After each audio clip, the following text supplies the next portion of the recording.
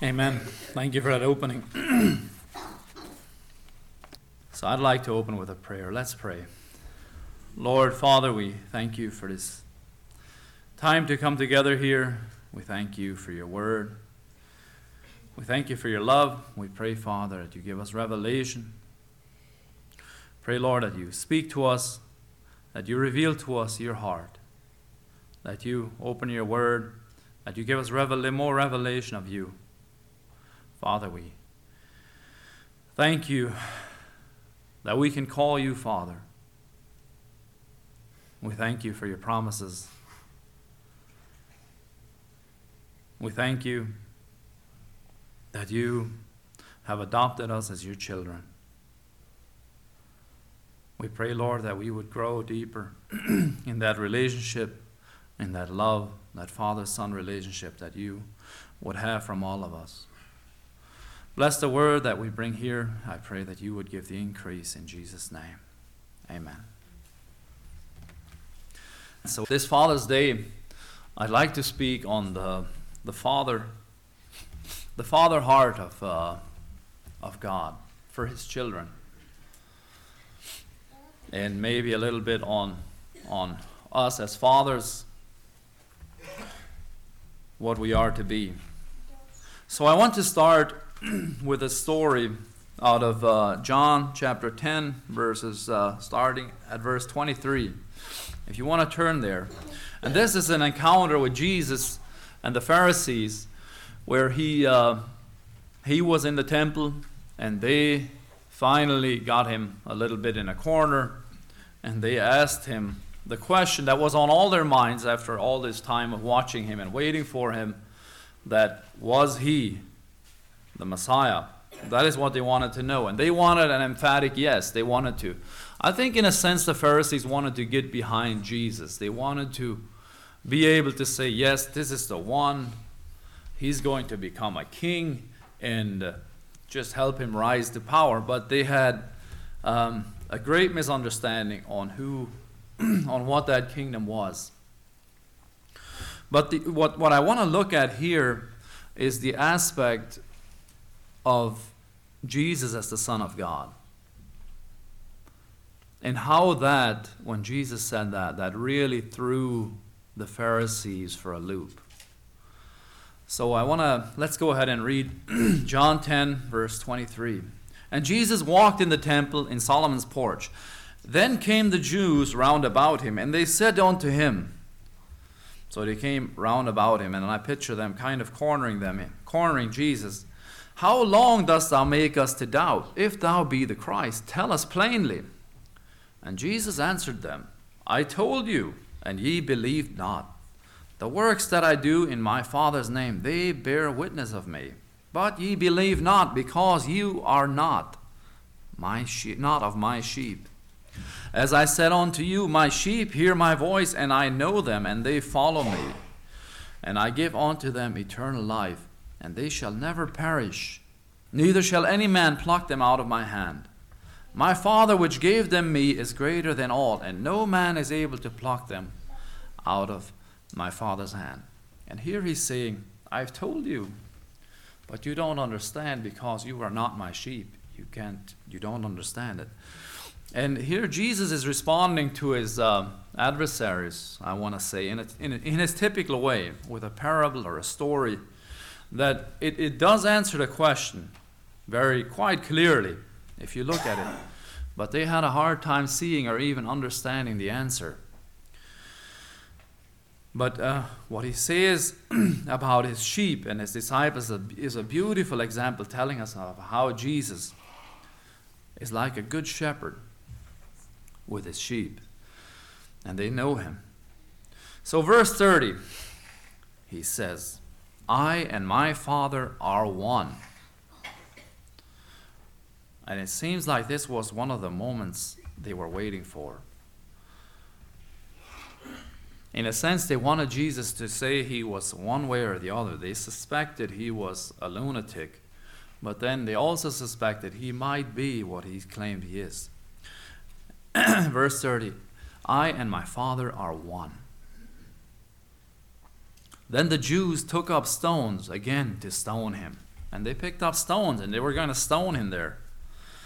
So according to the Jews, Jesus had just crossed a line that I believe no one in Palestine, no one in Israel at that time would have dared to cross. I don't think even a king of that area would have said something like that, because of how the Jews reverenced God. They had a very high reverence, a very high respect of God. And he said he was one with God. He was one with God. Now nowadays, we use a lot of verbiage like that. We say things like that all the time. We hear things like that all the time. We say we're sons of God. We say we're children of God. That's common language for us. But here for the Jews, this was over the top. And we have to appreciate that a little bit, I think. That this was something that no one had ever, up to Jesus, would ever have dared to say. No Jew would ever have dared to say something like this. And Jesus answered them, "Many good works have I shewed you from my Father. For which of these works do you stone me?" The Jews answered him, saying, "For a good work we stone thee not, but for blasphemy. The Jew, because that thou, being a man, makest thyself God." Jesus answered them, "Is it not written in your law, I said, ye are gods? If ye call them gods unto whom the word of God came, the scripture cannot be broken. Say ye of them whom the Father has sanctified and sent into this world, thou blasphemest because I said, I am the Son of God? If I do not the works of my Father, believe me not. But if I do, though ye believe not me, believe the works, that ye may know, and believe that the Father is in me and I in him." So here Jesus brings out the challenge. He asked them, "Why do you want to stone me?" They were going to kill him. And it seems to me he brings out a bit of an obscure passage from Psalms, saying, "Ye are gods," and proclaims that, and I think he threw him off track a little bit with Scripture here. But he proclaims that he truly is sent by God. Even if they don't want to believe him, he was sent by God. And that they should look at his works and his miracles and believe him. And that's one thing they could not refute. I mean, they kept saying again and again, it came up with the Pharisees, that he does the works of the devil. And Jesus said, if the devil is working against the devil, he's done for. And Jesus refuted them in that way, that he was doing the works of God. And they could not argue that. They tried. They tried to argue that some of his miracles were of the devil, and that he was of the devil because he did some things on the Sabbath day. But one of the things I want to say in their defense is that they were defending the law, or they thought they were, even though they didn't understand it. This was a completely new idea about God. A new concept, a new revelation of who God was and who God wanted to be in our lives. The idea that God had, or he has, a son is still today, it's a stumbling block to old order Jews, to non-converted Jews, and to Muslims alike. They say God is one. How can he have a son? How can there be two? And things like that. So it was hard for them to comprehend it, to accept that. And here is Jesus before the Jews and Pharisees, and they don't know quite what to do with this. They want to blaspheme him they want to stone him for blasphemy on one hand, and yet they're looking at his works, and they cannot deny that he is of God. But what I want to take out here is that God is for the first time with Jesus presented as a Father, God the Father. In the Old Testament, I never found any reference to God being addressed or even referring to God as a father. And there's no reference that God had any interest or wants to be a father for his people. There are many. Well, there is the overarching theme that God is drawing his people, and he wants to be the God, the one true God of his people throughout the Old Testament.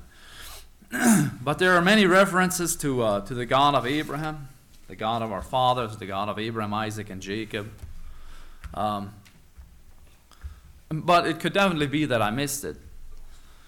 And like I said, there's the big picture of God's heart for his people, like my dad mentioned in the opening, the patient, suffering love of God with the children of Israel. But here comes Jesus on the scene, and the angels, when they announced the birth of Jesus, they said in Luke 1:32, the angel says to Mary, "And he shall be great, and shall be called the Son of the Highest, and the Lord God shall give unto him the throne of his father David, and he shall reign over the house of Jacob forever, and his kingdom there shall be no end. And he shall be called the Son of the Highest," the Son of God. So it's the first time, and I say that because it's the first time that it's mentioned clearly that Jesus will be the Son of God. He is the Son of God. The Jews were still expecting a Messiah that was, I think, a man. I don't think, in a sense, he was more than a man, but they did not quite know what to make of it. So the Jews still can't accept that God has a son, and he has a begotten son. I mean, how can that even be? So here in the New Testament, we have Jesus. He calls himself the Son of Man. And sometimes, like in the passage we just covered, he clearly calls himself the Son of God. So if he was the Son of God, God also was his Father. So here we see this picture of God opening up, of God as a Father. And Jesus, he prayed to God as his Father. He said, "Our Father, my Father." He continuously addresses God as his Father, which is not a Jewish thing. And like I said earlier, nowhere in the Old Testament did I see anything. And I didn't do a very deep study, but I never saw anyone praying to God as their Father, which it just surprised me a little bit. But do you ever stop and ponder the Lord's Prayer? The introduction to the Lord's Prayer. We pray, "Our Father who art in heaven."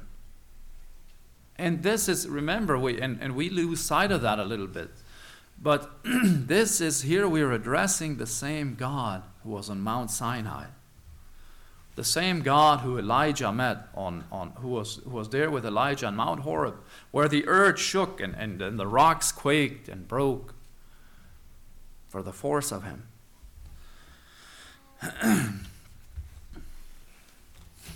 And so I never quite noticed how very different this was from the Old Covenant.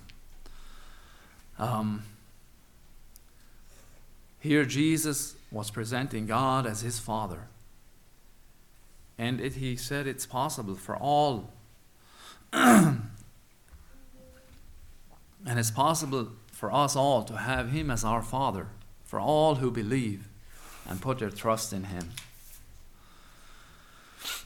It still amazes me that God is looking for a father-son relationship, a father-daughter relationship with his creation, with us, with rebellious people, with people who are in sin, people who turn their backs on God, people who are constantly failing to do what's right. It's hard to reconcile. It's a little bit hard to reconcile that God, he loves us like his own children. And part of the mystery is that God is just, that God is righteous, and that is never compromised. God cannot compromise that. And yet we are in sin. And yet God is longing to have that relationship restored. to bring us into his presence. And the only way he can do that was through the cross, is through grace, through mercy and forgiveness. By justice alone, we could never be restored to God. We could never earn it. We could never deserve it.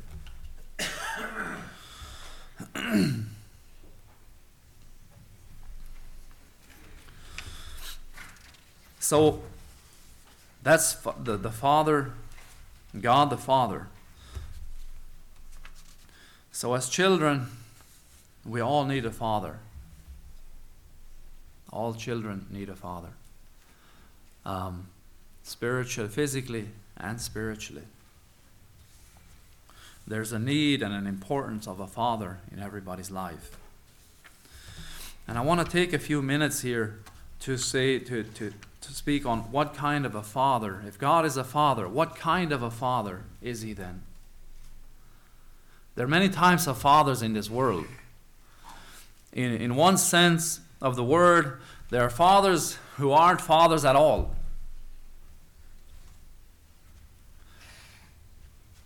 You know, on one hand, someone becomes a father when he fathers a child. When he begets a son or a daughter, he biologically becomes a father. But that's only the most basic and the simplest definition of a father. In fact, we can't even apply that aspect to God of our Father. God had one only begotten Son. That aspect of a father, just a biological one, it's not the one that we can even apply to our spiritual life. We become the children of God by adoption. There is the new birth. That is his life inside us. God being a father to us, it's a definition of the relationship between us and God. The father-son relationship. So when I think about father, it's a description of that relationship that is to be there. A father-child relationship, it's one that we all can relate to. And that's one of the beauties of it.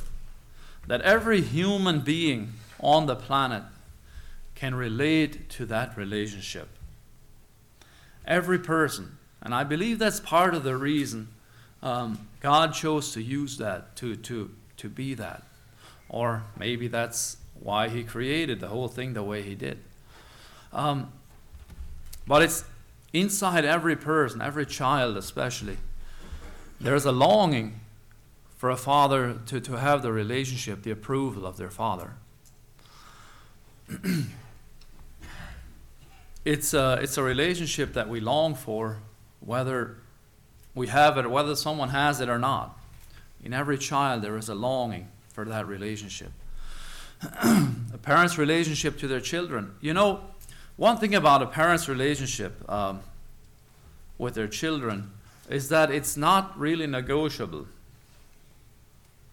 If you look at a children with their parents, the relationship, if it's a healthy family, if it's even a partially healthy family, the relationship, that love that's there in the family, it's not negotiable. It shouldn't be up for question. A child should never have to wonder, do my parents love me? You know, and a lot of times children will get angry and they'll say things like, you hate me. And when they don't mean it, and it's just an outburst of anger. But part of that is the growing assurance through that whole episode. A child should understand, and that assurance that my parents love me no matter what, that should grow stronger. It should grow deeper. Not that a child should ever say something like that, but it happens. And so you have that relationship with children and the father and the parents. It's extremely deep and it's extremely strong. Because between children, children or girls or boys, they'll come into disagreements between themselves. And they'll come at odds, and they both want the same toy, and they'll start arguing or fighting, and the relationship is off. But then they go home to their parents, and it's almost no matter what they do, the parents are still there. And at the end of the day, the parents will still love them and care for them.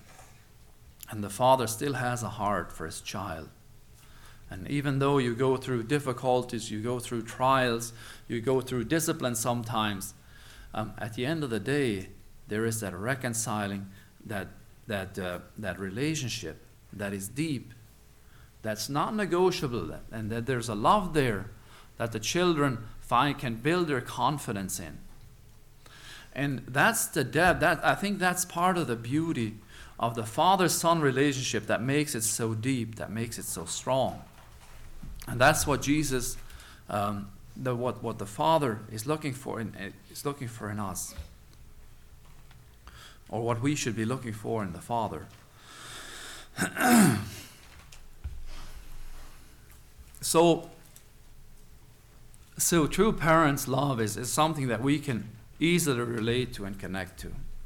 And in a lot of cultures, even though a culture or pride or sin causes parents to do and say things that look like the opposite, I think deep inside, parents always love their children.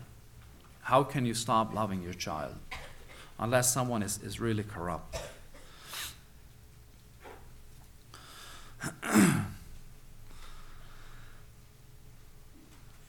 Inside all of us, there is that innate longing and that need for a father's love and a mother's love. So modern psychology, with all the divorce in the world, they're seeing, there's a lot of studies out there, how much the effect of how much of an effect the presence of a father figure has in a child's life. It can be easily seen in studies. Children who grow up in broken homes, they often struggle with rejection. That's the big thing. Insecurities, personal development. It's common knowledge that prisons, that you have there's a much higher probability of young people getting into drugs, prisons, bad influence from a broken home. And there could be other factors in there. But a large part of it is the lack of security from not having a parent, not having a father there. And sometimes homes are broken up by reasons that we cannot change, things that are unavoidable, like accidents, deaths, and unavoidable circumstances. And there is no question that children can do well even in these circumstances, especially in Christian homes, and especially with Christian church communities. Those gaps can be filled by God and by other brothers and sisters. There's no question about it. But one of the biggest issues that children without the father figure struggle with is rejection. When a child feels rejected by their parents, which is often the case with divorced families, the child feels rejection, whether they are rejected or not. That is how usually what they take home. It seems like they lose their anchor point. They become disoriented. And it's expected that all children will go through feel some rejection in their interactions throughout their life with people. But as parents, we need to make sure that our children can have the confidence in the love of their parents toward them. There should be a confidence that a child can have that my parents, my father and my mother love me. And that's the beautiful thing. Children need to feel their father's love. They need to have confidence in their father's love. In the same way, in our Christian walk, we need to feel the Father's love. We need to have confidence in our Father's love. Part of that relationship there, that God is to be our Father, and that He loves us and He cares for us. and He will provide. And He will be there for us when we need Him.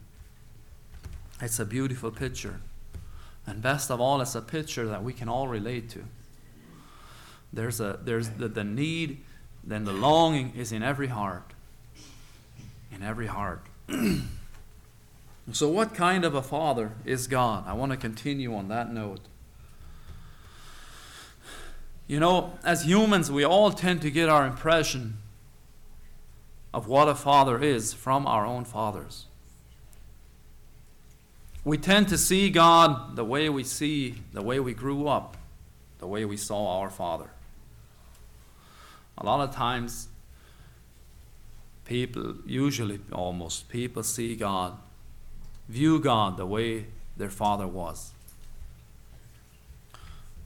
What that means is very often people who have a father who is abusive and unloving will unconsciously see God as angry, cold, and evil. That's how they see God, because that's how they were molded as children. Very often people who have loving and caring fathers will have no problem seeing God as a loving and caring God. People who had cold and harsh parents will often view God as cold and harsh and unloving. If your parents let you get by with everything all the time, you might think God will do the same. If your parents were extremely harsh, you probably think God is the same. But one thing that we need to understand, that we need to know, is that a lot of these things are misconceptions. They're false. We have to get our view and our perspective of God from Scripture. We look into the Word of God, and that is where we establish our reference point. In most of our Christian walk, we look at the Word of God, we have to look at what the Word of God says, and not at our feelings, not at what we think. The Word of God is true, it's reliable, it's dependable. More so, and it's more dependable and it's more reliable than any experience that we might have gone through. It's more reliable than any feelings that we might have. We can trust the Word of God.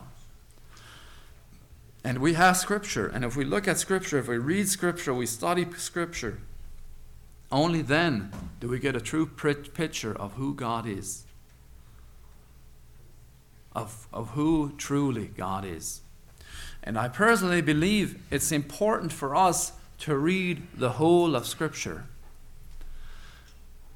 You know, in our time, it seems like most people read almost only the New Testament,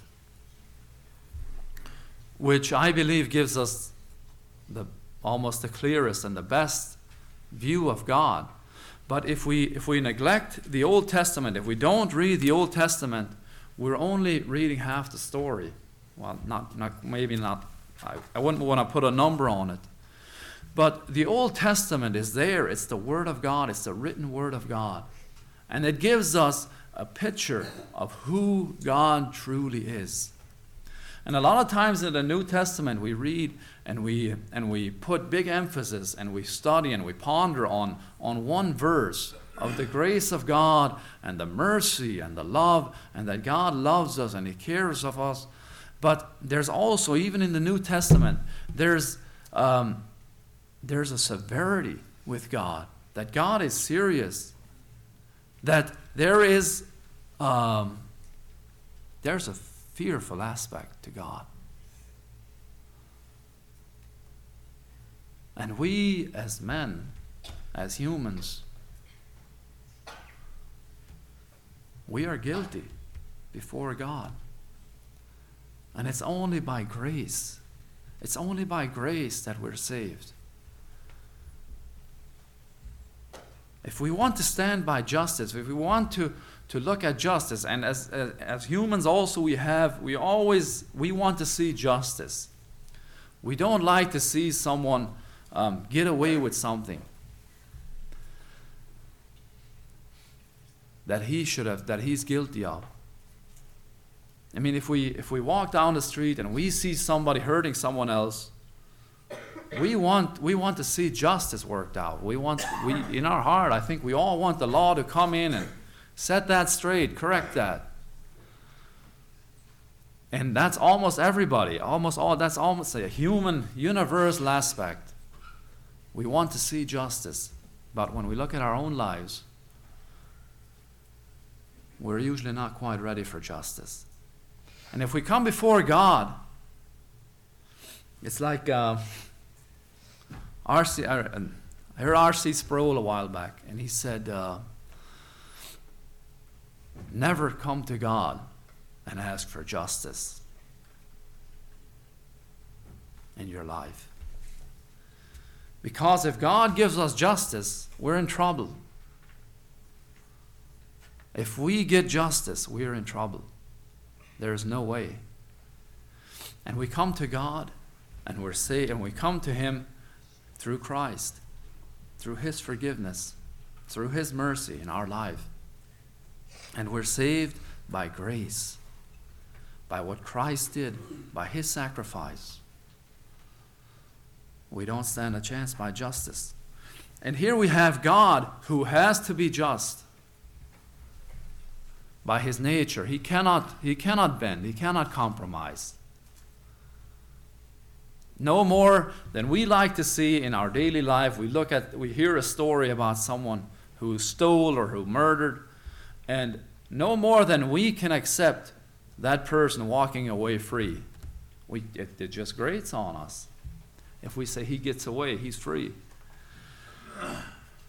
No more than we can accept something like that. We want to see justice served. No, how much further is God away from letting something slide, from letting sin go? He cannot. And yet God, in His love, in His grace, in His mercy, He made us a way. He made us a way for forgiveness, to come to Him. I have a quote here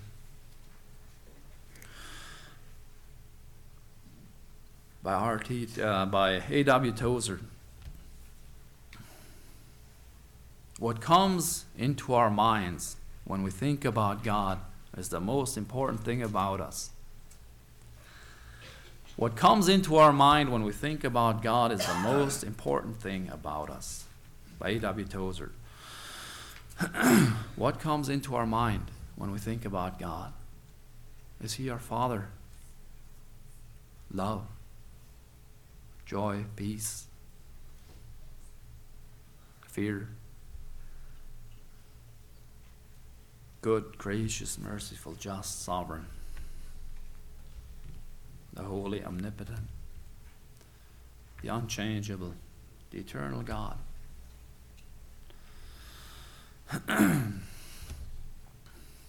The heart of God.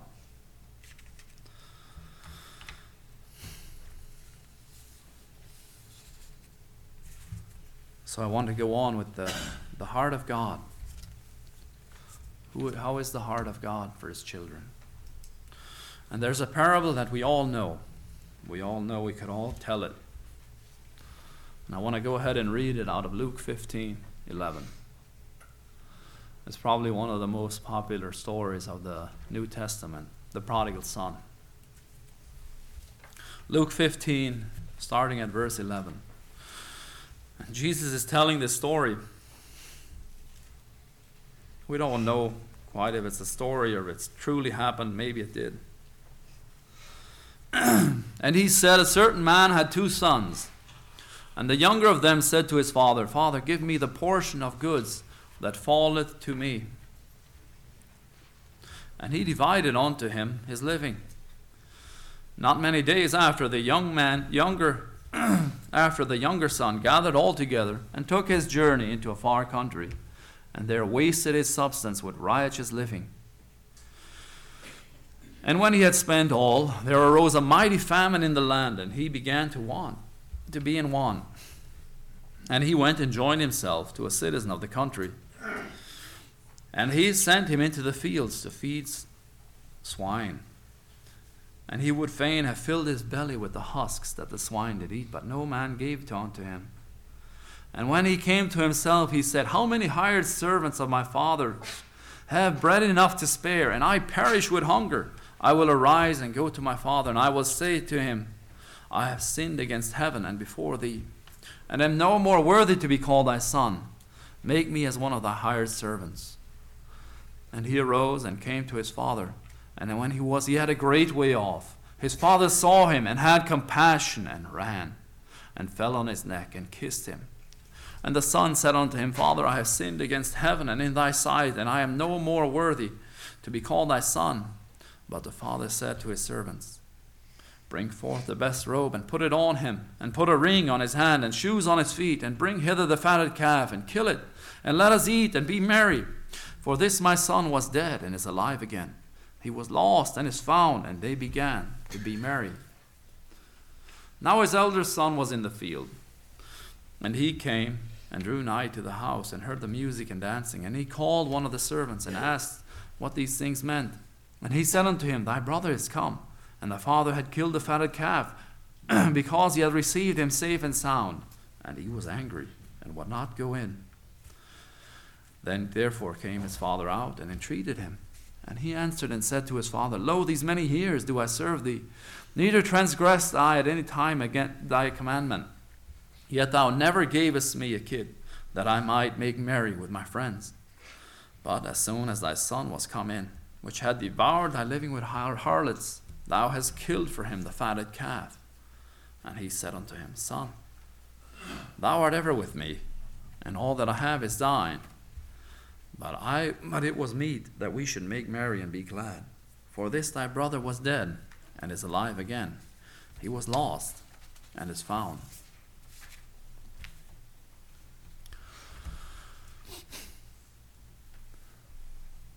What a story of a father's love.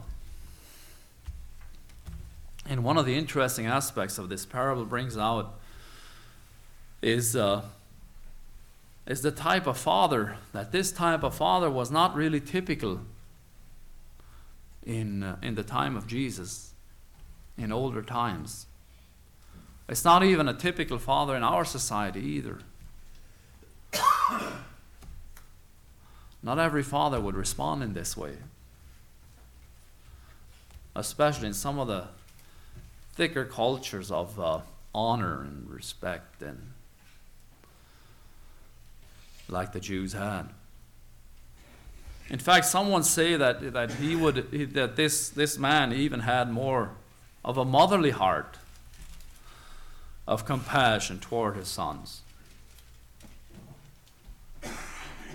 But more so in biblical times, fathers were more patriarchal. He was more a kingly master-like towards his sons. The whole idea that a father would give half of his inheritance to his younger son before he passed away is pretty far out. It's pretty radical already. But then to wait and watch daily, hoping for the return of his son, that's at yet another level. And then finally, when his son does return, to take him back on a completely no questions asked, with open arms, truly shows that this father's heart was not typical. In our day, much less in the time of Jesus. It's almost like there's one that came to mind. That's the story of King David with Absalom. And here Absalom had done some atrocious things, the worst things you could imagine against his father, and was trying to kill him. He was literally out in battle trying to kill his father David. And finally the news comes that that Absalom was killed, and David goes weeping and mourning. Total emotional wreck. And he went crying, "Oh, my son Absalom." That's the father. It's almost like the father's heart that's displayed here. And then, this father, he not only went out to look for the son that was lost, he also went out for the first son, the one who had stayed home, who wouldn't come into the feast. He went out and he went after him too. He truly cared. He loved his sons, both of them, and he wanted to bring them in, to have them close to him. The story truly resonates with almost everyone. There's something real, there's something we can all connect with.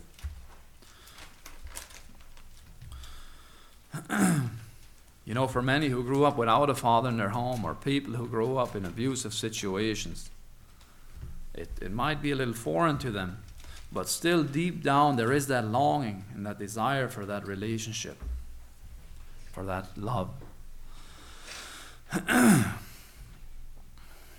So God is our Father. Who and what does God want to be to us? How much does He love us? For God so loved the world that He gave His only begotten Son, that whosoever believes on Him should not perish, but have eternal life. God loved the world.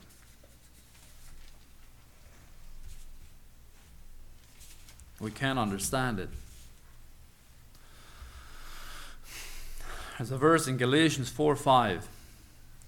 I want to read, starting at chapter 4, verse 5. To redeem them that are under the law, that we might receive the adoption of sons. Because ye are sons, God has sent forth the Spirit of His Son into your hearts, crying, Abba, Father. And here we have the love of the Father, where God adopted us as His children. And yet it's more than adoption. It's more than an adoption. It's deeper. We are part of the Father. Part of Jesus. God puts His life inside of His Spirit is inside His sons and His daughters. That's how we are born again. Wherefore thou art no more a servant, but a son. And if a son, then an heir through Christ. So if God is our Father, then we become the children of God. When we're born again, we're born into the family of God. We're adopted into the family of God. We become a member of the family. We are His sons and daughters. Romans 8, verse 14, it reads along the same lines. For as many of us as are led by the Spirit of God, they are the sons of God. For we have not received the spirit of bondage again to fear, but ye have received the Spirit of adoption, whereby we cry, Abba, Father. The Spirit itself beareth witness with our spirit that we are the children of God. If children, then heirs, heirs of God, and joint heirs with Christ. If so be that we suffer with Him, that we may also be glorified together. For I reckon that the sufferings of this present time are not worthy to be compared with the glory which shall be revealed in us. Amen. To be the sons of God. He says, if we're children of God, then we're His heirs. And if we're heirs of God, then we're joint heirs with Christ. You know, this adoption that we receive through Jesus Christ, it's not some half-hearted adoption to get us off the streets and out of the rain for a few years like an orphanage would offer. It's a full adoption into the family of God. Like verse 17 says, joint heirs with Christ. We're not orphans. It's full adoption, full access, and full acceptance into the family of God. It's something that the men of old, Abraham, Isaac, and Jacob, and the kings and the prophets, I don't think they could even dream that far. That God would grant this adoption to be His sons and His daughters and His children.